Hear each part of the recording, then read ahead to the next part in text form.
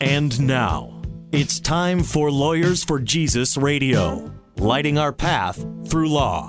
A show about faith in the law and in the marketplace, featuring the partners from the law firm Mauck and Baker. Located in downtown Chicago, Mauck and Baker is nationally known for defending freedom and serving the people of faith. And now, Lawyers for Jesus. Hello, welcome to Lawyers for Jesus Radio. I'm John Mauck, and today we're going to talk with Phil Cook, a filmmaker, media consultant, founder of Cook Pictures in Los Angeles, and Phil also has a PhD in theology. I'm an attorney and partner at the law firm of Mauck and Baker in Chicago. We are believing attorneys that focus on the body of Messiah and its legal needs. We do everything from zoning to estate planning, nonprofit administration, and protecting religious freedom, particularly in the area of zoning. You can find out more about us by going to mauckbaker.com. That's MAUCKBAKER.com. Follow us on Facebook or Twitter. Phil Cook has produced media programming in more than 60 countries around the world, has created many influential and successful Christian and inspirational programs. His most recent book, co-written with Jonathan Bach, is The Way Back: How Christians Blew Their Credibility and How We Can Get It Back. It challenges Jesus followers to confront the real reasons our faith is losing influence in the culture. Phil, help us out. Welcome. I don't know. I'm nervous talking to attorneys. That always makes me a little uncomfortable. Yeah, we're taking notes, and this is being taped. It's good to know. Good to know. Phil, you start out your book with some challenging statements. One of them is modern Christianity in a nutshell, : all talk, no action. Big hat, no cattle. Can you expand on that? Sure. Well, I think everybody listening to this program right now understands that Christianity is disappearing from the culture. I mean, it's slowly being marginalized. You might remember that Bernie Sanders last year during the presidential election said that Christians aren't fit for public office because they're so mean. And nobody pushed back. Very few media outlets pushed back at all. I mean, it's as if Christianity went through a phase where we were ignored in the culture. Today, we're pretty much openly ridiculed. And so my co-writer, Jonathan Bach, and I have spent a lot of time wondering how that happened. Where did we get to this situation? And after a lot of discussion about it, we decided to look at some research about how Christians live our life, because obviously the way the culture looks at us is not the way we look at us. We think of fruits of the Spirit: love, joy, peace, patience, long-suffering, kindness. But you go on the street there in Chicago or here in L.A. or some other city in America and ask people what they think of Christians, most are going to say phony, hypocritical, power-hungry, bigots. So there's a huge disconnect out there. Sometimes they're right. Absolutely. Well, and modern. That's what we discovered. We went to the research. We started looking, went to the 4 biggest researchers in America to see how Christians are living their life today. And what we discovered was the people who show up in church, the most serious, the statistics are horrifying. I'll give you a couple of quick examples. Bible reading. We discovered that 40% of church-going Christians in America read the Bible once a month, rarely or never. Now think about that. Almost half the church-going, the serious Christians in America, rarely ever pick up the Bible. We found out 63% think prayer is important, and we thought, well, that's good, until we realized the flip side means 37%, more than a third of church-going Christians in America, don't believe prayer is important. And church attendance, I mean, the bar's so low now. If you show up just 19 times a year, you're considered a regular. Now, pastors actually appreciate the fact that you show up at least 19 times a year, 3 out of 8 Sundays. Okay, so, well, we see these problems, and we're going to get to some of the solutions.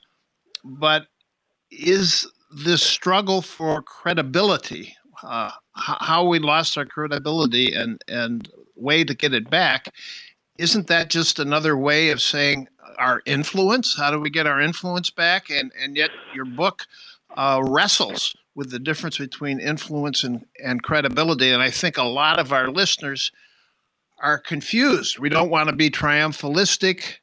but we want to be relevant. And can you explain the difference between having credibility and having influence? A great question. And if you study the life of Christ, you realize he didn't really spend a lot of time influencing anybody or trying to or making it an overt thing. He spent time being an example. He lived the life that God really called him to live, that he was put here to live. The apostles were the same way. And I think what we came to the conclusion of, we're trying so hard to influence the culture, but we're not really living the life God's called us to live. And we're never going to influence anybody, until we become an example, until we start living a life. Rodney Stark, sociologist at Baylor University, said the single biggest reason people convert is because they want to be like those people. I want to be like those people. That's why I want to convert. Obviously, God can show up and convict people and have a powerful moment, but in most cases, people want to become Christians, they want to become Jews, they want to become Muslim or whatever, because they want to be like that group. But the truth is, if we're not living the life God's called us to live, who in the world would want to be like us? We're really not much different from anyone else in the culture today. This is Lawyers for Jesus Radio. I'm John Mauck, the law firm of Mauck & Baker, and we're speaking with Phil Cook about how to effectively engage the culture through Christian media. And Phil, you're saying through changed lifestyles. And in parts of the book, you suggest radical changes. What radical changes do we need as believers? Well, I think people want to see us live the life we're really called to live. I think that, for instance, one of the biggest hot-button issues I'm sure you deal with as an attorney out there, one of the biggest hot-button issues in our culture is built around sexuality, gender, and family. And one of the things we suggest is, what if we became the one group of people in America that really took marriage and family seriously? If you look at the statistics, divorce, it's not that much better in the Christian community than it is in the secular community. Our families are still broken, just like they are in the secular world. What if we decided we're going to be such spectacular families and such great marriage partners, the rest of the world thinks, I want to be like that. I want to be like that. That would be incredible.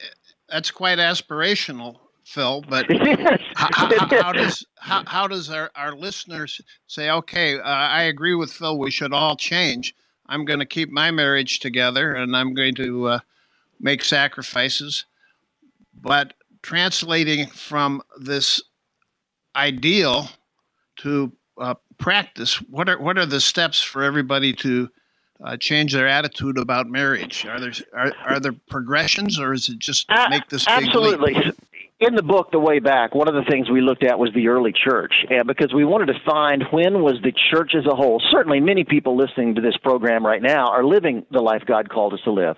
But what we discovered is the research indicates so many people today, so many Christians today are dropping the ball, that the culture looks at us as a whole and thinks, oh, if you're like that, you're just a phony. You're totally a hypocrite.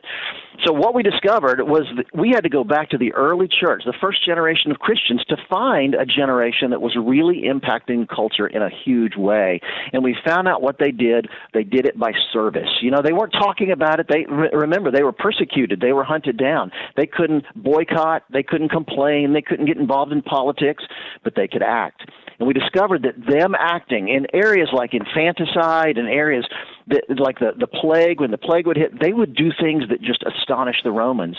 And that's when we discover now, looking back, we discover the culture started to shift because it forced those Romans to rethink who these Christians are and who is this God they serve. And we discovered that if we could get back to that mindset of service, of sacrifice, of reaching out to people, suddenly people would notice out there. We spend, I think, way too much time today boycotting, criticizing, being angry, being ugly, that people look at that and think, that's not what I want to be. And I think if we could go back to the early church, it would be amazing. That truly would be awesome. And many people do advocate the early church as an example. Others advocate revival, and one thing that we hear preached in the churches around here continually is total commitment, and we need to totally commit our lives, and that can be a little frustrating to people who say, "Gee, I totally committed 3 times in the last year, and I'm still having problems." How do those messages work together? Because then people fail, and they try, and then they say, "Oh, I'm just going to give up at least for another month, and then I'll start again." Well, certainly we'd all love a revival in our culture. That'd be fantastic. But when we start depending on the revival, that means we're waiting for something to happen. If God brings a revival, awesome. I'm thrilled for it. But the truth is, the way we're suggesting, we don't have to wait for anything. We could start right now with our neighbor. We discovered in writing the book that 85% of people in America don't know their neighbor's names. So you want to be a missionary? You want God to use you? Great. Go next door. Just start with someone in your office. Start with your next door neighbor. Start on your street. We don't have to wait for a revival. I wish one would come, but we don't have to wait for a revival. We don't have to wait for that service where we recommit our lives. We can start right at this moment by reaching out to people right across the street, and it could have a huge impact. Well, that's of course great advice, but people have tried that and they get shut down, and then they kind of give up. Pastors are constantly saying you need to bring people to church, but it's not at church that the people get saved. It is through the neighborhood. That's right. Have we gotten so soft that we can't take rejection? And where does prayer come in? We're talking with Phil Cook, author of The Way Back: How Christians Blew Our Credibility, and How We Get It Back. We'll be back in a minute.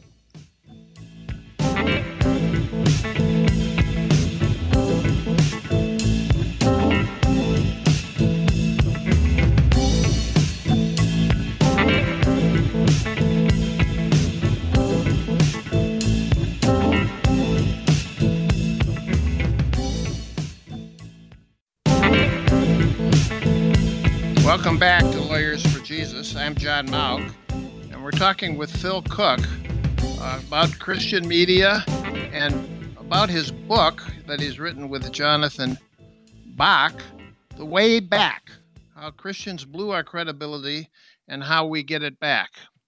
And before the break, we were talking about Christians perhaps being soft, Christians being discouraged.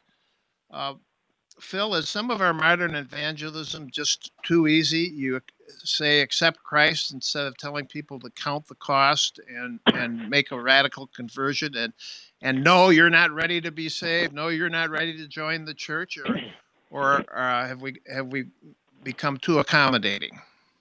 Yeah, I think you're exactly right. It's interesting when that first generation of Christians, the early church, when they made a decision for Jesus, it was like signing their death warrant. They knew that they were lining up to be executed. They knew they were lining up to be killed. That was a life and death decision. Today, however, we've softened it so much. We're not even. We call it accepting Christ. I mean, how sweet and nice does that sound? It's like whether we're debating whether or not to sign for a FedEx package. We don't realize we don't realize the awesome responsibility and the cost of what it means to actually be a follower of Christ. And I think that's a big reason we just don't have the courage to step out and act on our faith, and it's making a difference in how we impact the culture. We represent many churches in our practice, Phil, and so I observe a wide spectrum. But one of the churches I admire most has a membership of only about 200 to 300 people, but they have an average attendance of around 1,200 because they make it so difficult to be. If you want to be a member of this church, your commitment has to be across the board: evangelism, attendance, tithing, prayer. We don't want no nambies. Yeah, that's good. Well, you know what? We're so driven by numbers today. Pastors pretty much give up any standard of behavior, any standard of changed lives, any standard of church contribution, just to get numbers. And I think that's a real loss because those people aren't really as committed as they need to be. Well, the answer, or I suppose the other side of that, and you could speak to this, is we need to get people in and get them to join the church, and then after they join the church and they work with other believers and they start attending some Bible classes and maybe hear some good sermons, go on a retreat, then the light will go on. And in fact, that's happened in many cases. So is it a question of one size fits all, or are these other models good, or they're just not working? Yeah, I think different things work for different people. So I'm not anti any approach that might win somebody to the Lord and cause them to engage with a local church. However, what I do believe is if something truly life-transforming is going on in that church, people are going to want to come, they're going to want to get involved, they're going to want to plug in. What I find is most churches are simply surviving. Most churches really aren't preaching this incredibly life-changing gospel of Jesus Christ. And so as a result, why would anybody care? Why would anybody want to be involved? And, a lot of churches today, we've lost this incredible transcendent experience. We've lost the experience of the supernatural and the Holy Spirit. Well, it's no different than a trip to the mall or a trip to the movie theater. So I think until we can recapture that transcendent experience of what it is to be a believer, that's not going to attract anybody in the world. I agree with you. And that's what we need to wrestle with, those movements of the Holy Spirit, prayer, and transcendent experiences, and sacrifice. All of those together. But now you're a media person, and one of the things that you and your co-author talk about is being respected and having credibility. But a lot of our battle seems to be about Christianity and making Christianity an attractive religion, a religion with credibility. Isn't it time, and answer this as a media person, to move past quote-unquote Christianity as what we're fighting for and help people focus on Jesus? Because when you talk about Christianity, there's all sorts of bad stuff done as Christianity.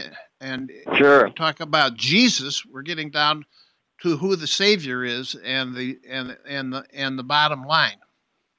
Well, I'll give you a great example. I live and work in Hollywood. We have a production company that works with pastors and Christian leaders and ministries and churches across the country, helping them get their story out there in a more significant way and helping get their message out in a big way. And I also work with a lot of studios and television networks, and I've been in multiple meetings with Hollywood studio network heads, TV network heads. And at the end of the meeting, and these are not even remote Christians, not even remotely Christian people, but at the end of the meeting, I'll often say, hey, would you mind if I prayed for you? Every single time they'll say, absolutely, I would love that. They're not have no desire to be a Christian, but boy, they love the idea that you would be willing to pray for them. What an awesome bridge. People are not that far away from becoming believers as we think they are. And so you're right. We get hung up on trying to I'll tell you, one of the things that I think has hurt us a lot is dragging the church into politics. Christianity should transcend politics. Absolutely get involved in politics, vote, run for office if you want to, join a party. However, we know that the Republicans and Democrats are about 50-50 in this country. So the minute we drag the church into being associated with one political party, we've just alienated half the country. How does that help the cause of Christ?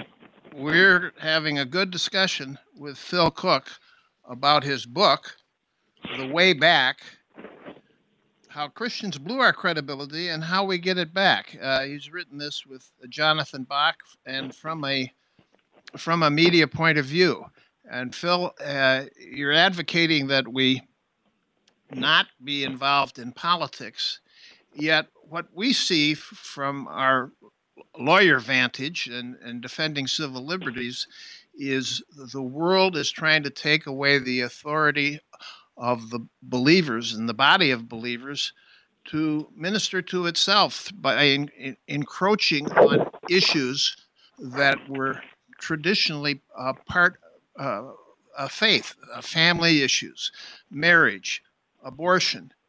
Increasingly, the society and the world is saying, church, stay out of this. This is political, and you shouldn't be political. So how do believers navigate this confusing message? So many say, let's get out of politics and not be disrespected, and yet the politics are encroaching on everything we think and do and telling us who we can be and can't be, and who our children can be and can't be, and how they can be educated? How do we find the right balance or the right path from your point of view, Phil? Great question, and I said, we should be involved in politics. We should vote. We should run for office. We should try to change the laws. I just am we should be very careful dragging the church into that. Now, it doesn't mean we can't defend issues like you're talking about with zoning issues. We've worked with a couple churches that were fighting zoning law and zoning issues in their community. That we need to do that. We absolutely need to do that. But the minute we start saying that the church supports the Republican Party or the Democratic Party, we've just alienated half the country. I know that one of our great challenges in reaching young people today is they're pretty convinced that if you're not a Republican, you can't be a Christian. That doesn't help the cause of Christ. So standing up for issues, the church should be issue-oriented, not political party-oriented or political movement-oriented, because that's where we get into trouble. If we keep our priorities focused on Jesus and helping people, that's going to translate into politics. But if we do it the right way, showing our concern is for people, we're not against the Republican Party. We're not against the Democratic Party. We're pro-Jesus and pro-people. And that's an easy generalization to make. Yeah. But it often translates through to sometimes different policies. We've seen that allowing people freedom of choice. We've got a big battle out there in California. We have the same one in Illinois saying anyone who has unwanted same-sex attractions is not allowed to get professional counseling. The counselors are prohibited from doing that. Now, that's a hot-button media issue. It's a Christian issue. But how can we make that a non-political issue? Well, it's a political issue. There's no question about it. But we don't have to make the church lead the charge in that thing. I think it's bigger than it's not just a Christian issue. It's a freedom of choice issue. It's a human rights issue. It's a freedom of speech issue. We sometimes forget all those things. Yeah, we sometimes forget all those things. So saying it's a church issue lessens its impact. It's bigger than that. There's a lot of issues involved in something like that. So I say focus on that, and how can they argue? Well, I actually had a great dinner conversation with some non-believing friends of mine recently, and they very quickly agreed, even though the brother of one of them was gay and married to another man, and they were very much in favor of homosexual rights. And then I said, but what about the rights of people who have unwanted attractions to get counseling? And without bringing Christianity or faith into it at all, they were absolutely in agreement. So I think the lesson there great example. Is to look for common ground. If you have a legal need and want the perspective of local Christian attorneys, contact us at Mauck & Baker. You can reach us at 312-726-1243 or at mauckbaker.com. That's MAUCKBAKER.com.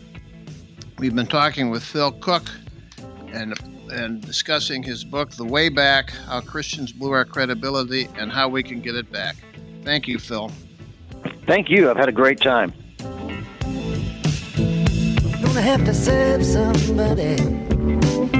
Yes, indeed, you're gonna have to serve somebody.